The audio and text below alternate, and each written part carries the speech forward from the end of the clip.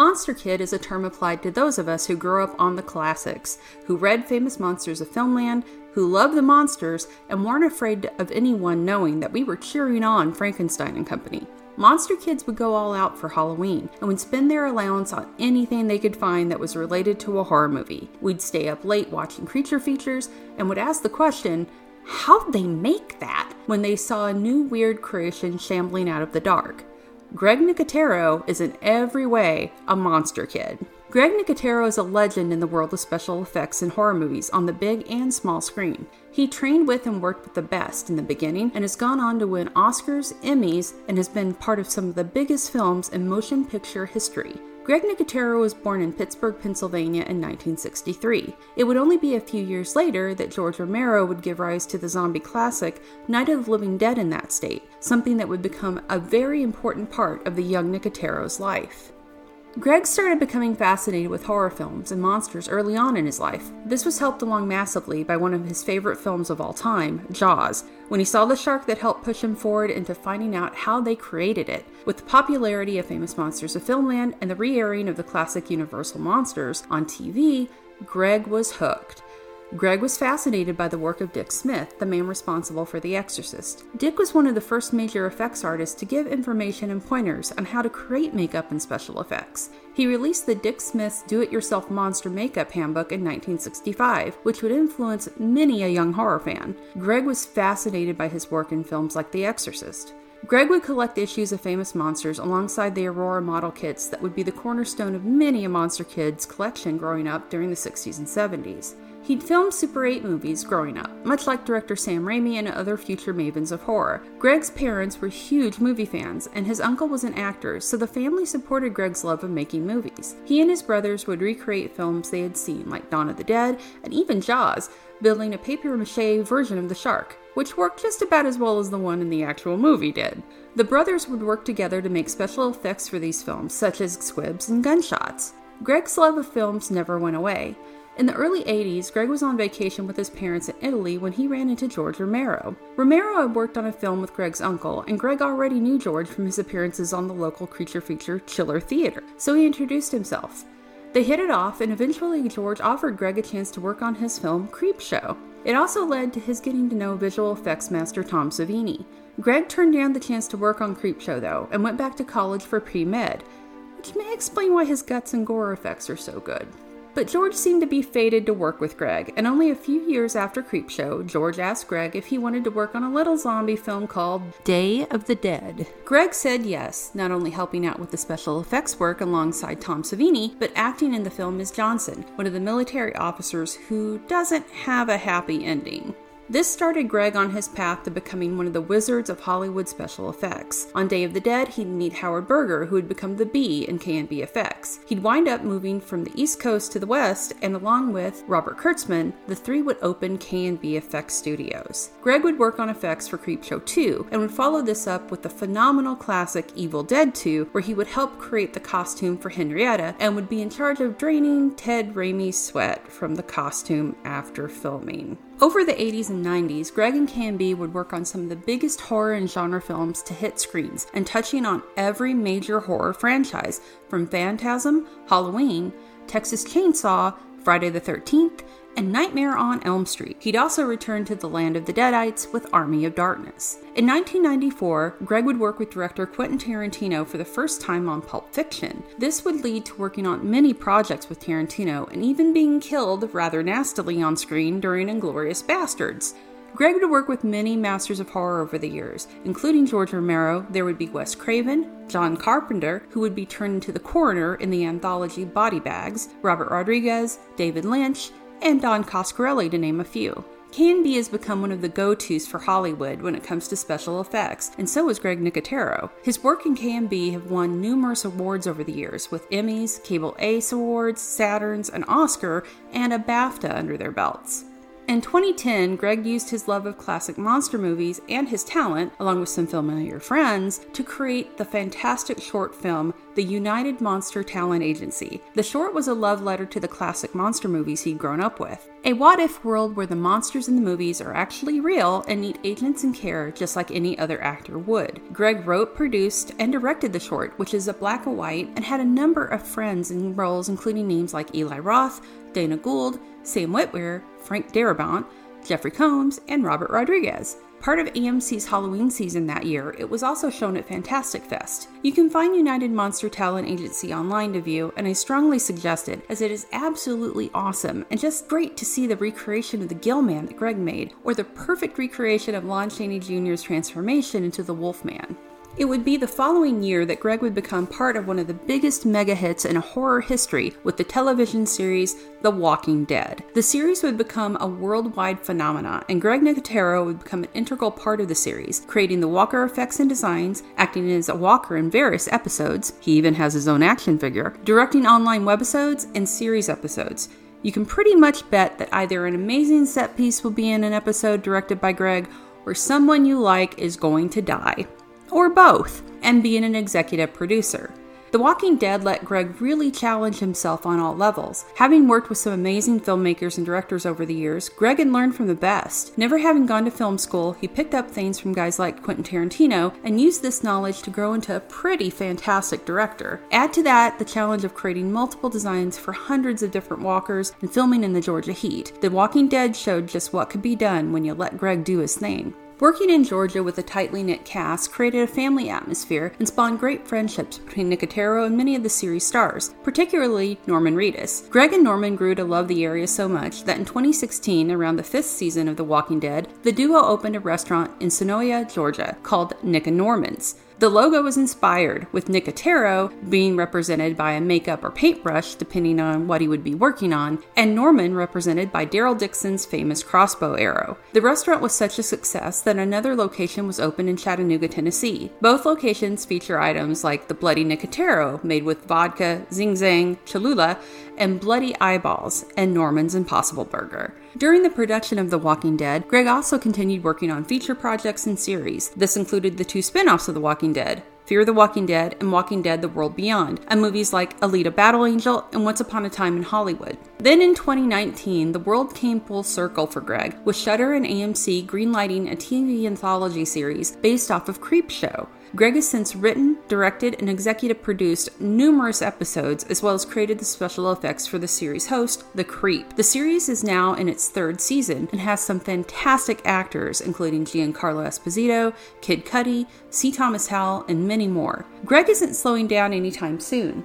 Beyond doing both Creepshow and work on the final season of The Walking Dead and its sister series, he's directing the feature film spin-off of the show as well as executive producing. The film will see the return of Rick Grimes and will co-star Denai Guerrera and Pollyanna McIntosh, and that's really all we know right now. Greg is also slated to do the special effects on Todd McFarlane's upcoming live-action Spawn film, which is getting an R rating and will star Jamie Foxx as Al Simmons and Spawn, with Jeremy Renner as Twitch Williams. Greg's also working and producing a series based on the Terry Moore comic Rachel Rising, a story that involves a young woman named Rachel who wakes up in a shallow grave after her attempted murder. Her investigation into the crime leads her on a path filled with witchcraft and demons. Greg Nicotero is a legend in the world of special effects and horror films, and what makes his story and career so great is the fact that he's such a big fan and geek as the rest of us are. Just walking through KMB Effects Studios shows you this when you see pieces like a Dalek from Doctor Who he's in the process of rebuilding, or the life-size figures of Quint,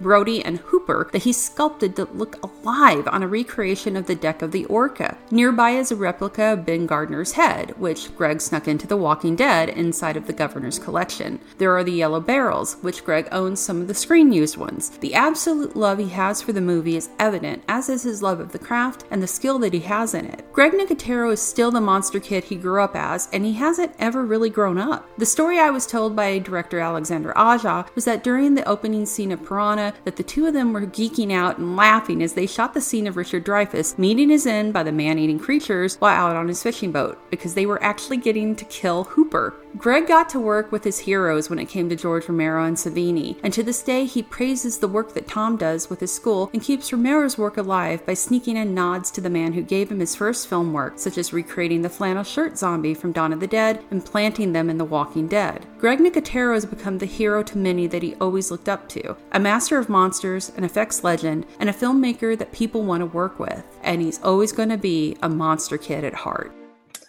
Look at your room. Holy shit. That's amazing. You're over here. Where am I? You're over there in your action figure from Walking Dead, actually.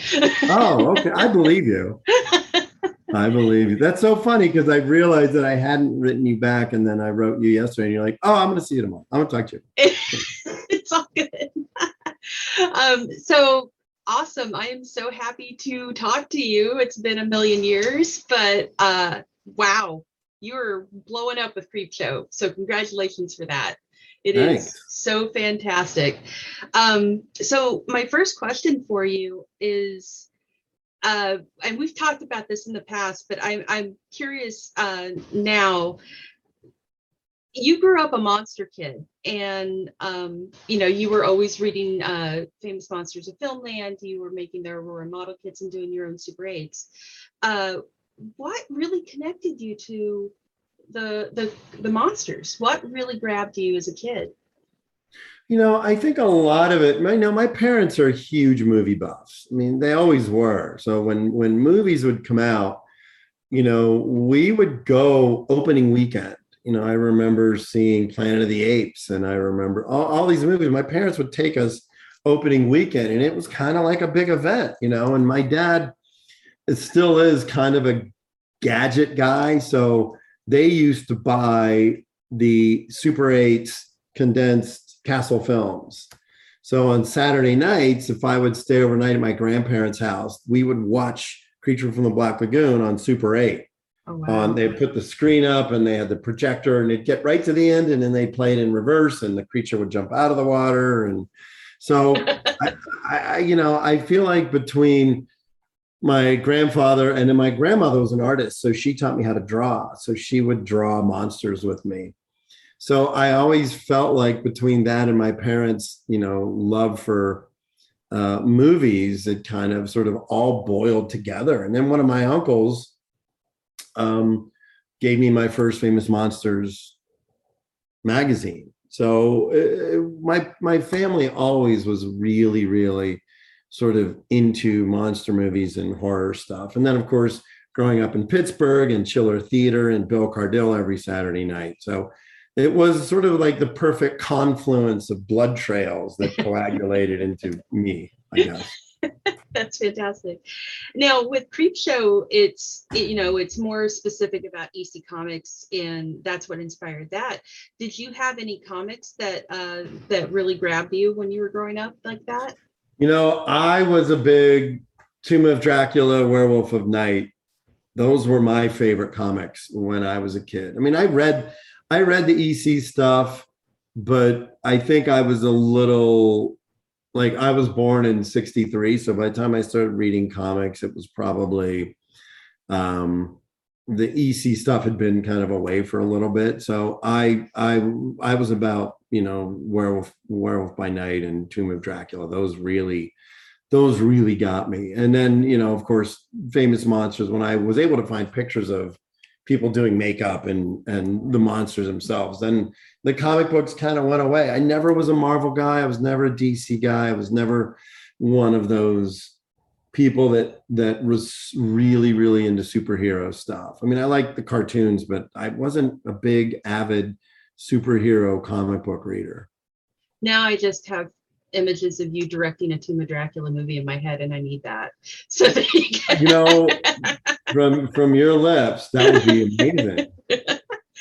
So I read up on you before this interview, and you already know. What do you mean you read up on me? I know stuff about you, but I found things I didn't know, and one was surprising to me was originally, and from what I gathered, you'd passed up and had to pass up George's offer to come do Creepshow, the original, and then you came back and did Day of the Dead and got your head ripped off and everything.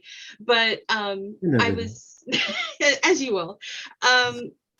So how was it for you to bring Creepshow back in this format and to see the success it became, with that being kind of like the stepping stone for you working with George? Well, I'll tell you that there's a really, really strange story that it almost doesn't seem real. But when I was probably 20 years old, 21 years old, I had a little office in my house downstairs in our basement, and I had my favorite movie posters on the wall.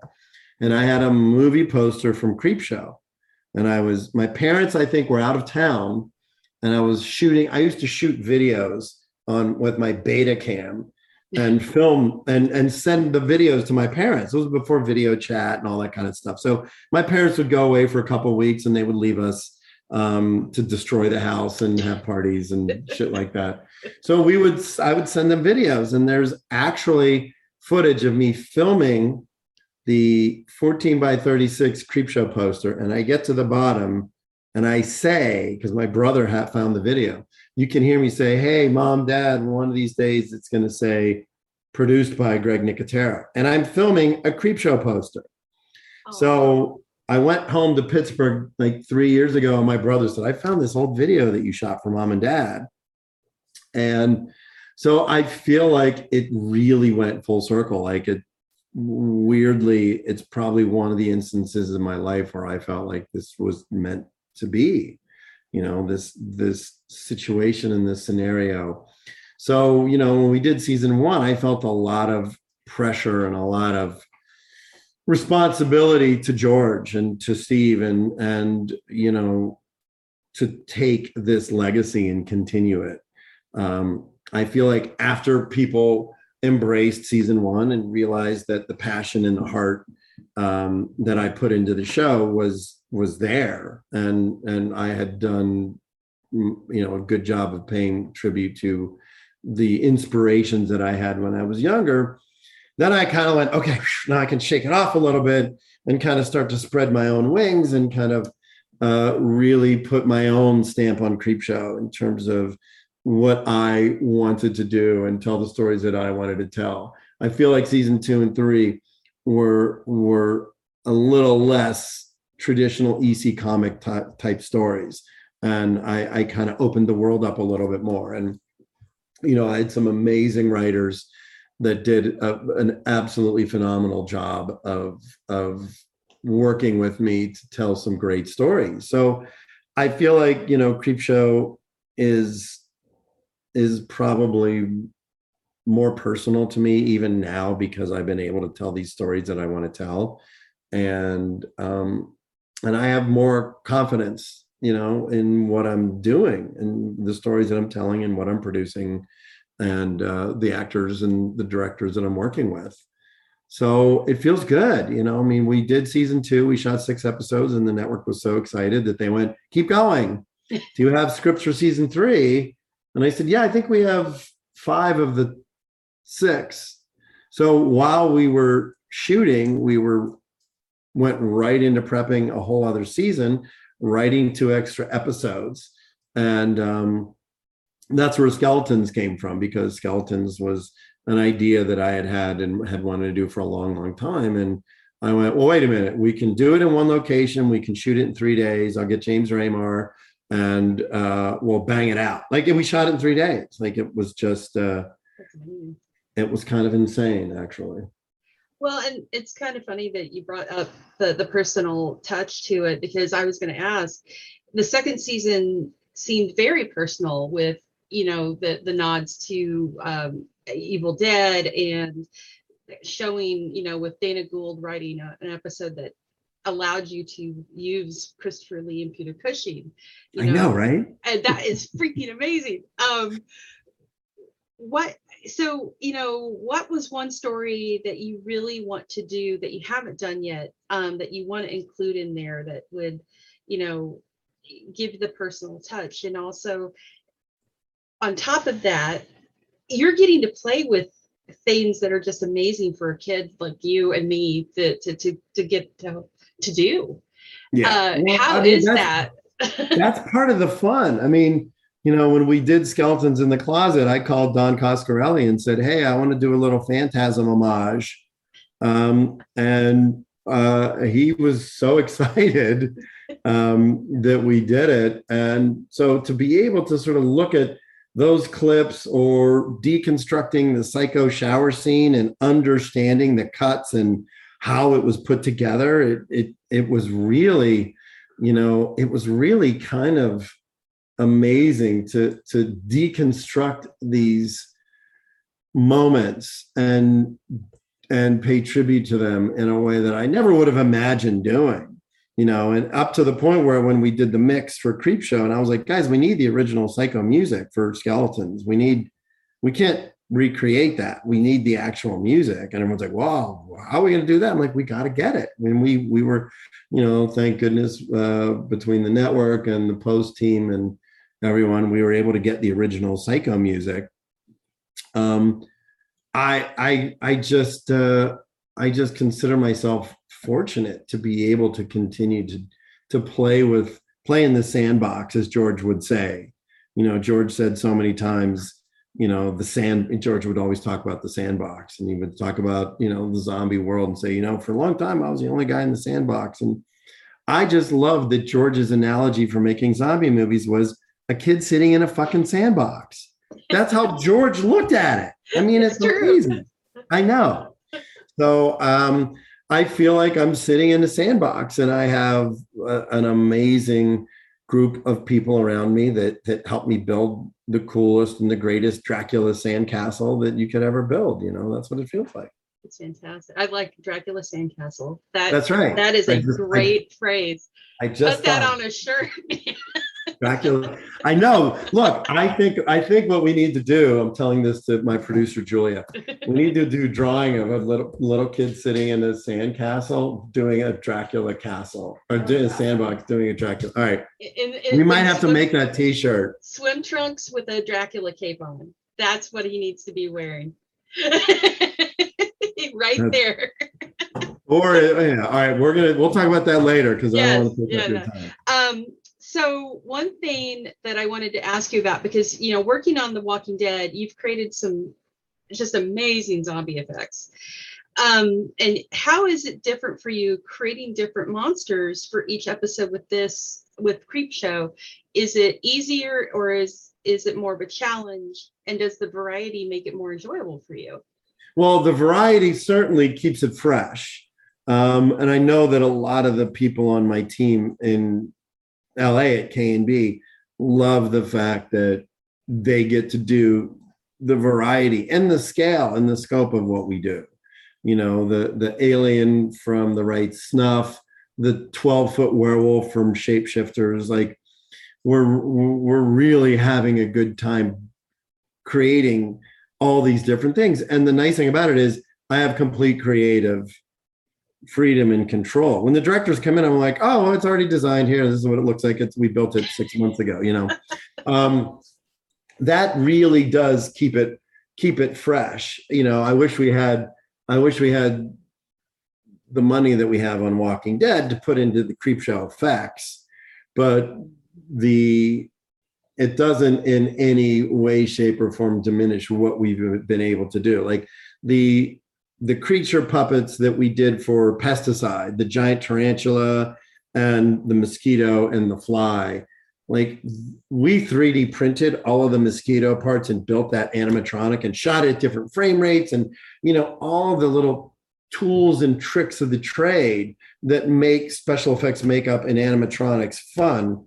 We use all of them. The Queen Bee, that entire hospital room with Queen Bee was all miniature. Wow. When she transforms, it was all a 3rd scale miniature. And everyone would say, oh, just shoot a clean plate and we'll put it in later. And we built a miniature and shot it at K&B one night after work. And it was just, it reminds you the challenges of filmmaking before computers, before cell phones, You can watch Lawrence of Arabia or Jaws and be like, wait, they made that movie with thousands of extras without cell phones. And like movies were made, 10 Commandments, these movies that were made out of sheer will and technical prowess. And I really like being challenged, and I like being able to use the techniques that filmmakers established or created to make this genre work. And I hate using old school. I hate using that expression because old school somehow leads you to believe that something is antiquated when it's not. When everyone's like, oh, yeah, we're going to go old school here. I'm like, old school. I hate that expression. What I like to do is embrace the artists around me and use whatever tool it is to accomplish the effect in the best way possible. And sometimes it's a computer, sometimes it's a makeup, sometimes it's an animatronic. That's fantastic. So I know I'm about to lose you here, but I have one quick question personally that I want to ask you, which is, are you going to do a Monster Talent Agency episode? Dana Gould and I wrote a treatment for a feature-length version of that movie. And Alex Aja wanted to do it at one point. Brett Ratner wanted to do it at one point. Like, we had a lot of people that loved it, and I still have the treatment. And it's so cool. It opens with villagers storming a castle, and they pound on the one. They have pitchforks, and they pound on the door, and the door opens, and there's a monster in there, and the guy walks through. Hey, kid, I got a job for you. And gives him a contract. It's so I want to do. I just want to do the movie version of it.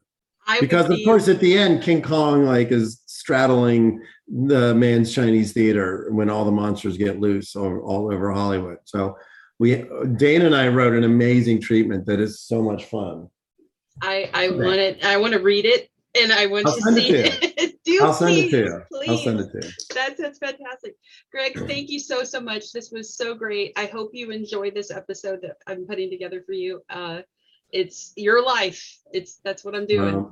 And Jess, look, I know we only had a couple minutes. If you need more time, you and I can set up another time to yap, because I know you wanted a little bit more time. And so let me know if you need another go. Awesome. Thank you so much, sir. You're fantastic. Stay safe. Great to see you. Bye. Thank you for watching our show. If you like what you see, please subscribe to our Joe Blow Videos channel. Tell your friends who like this sort of content, and turn on the bell to receive notifications for all of our latest videos. We're an independent company, and we appreciate all of your support.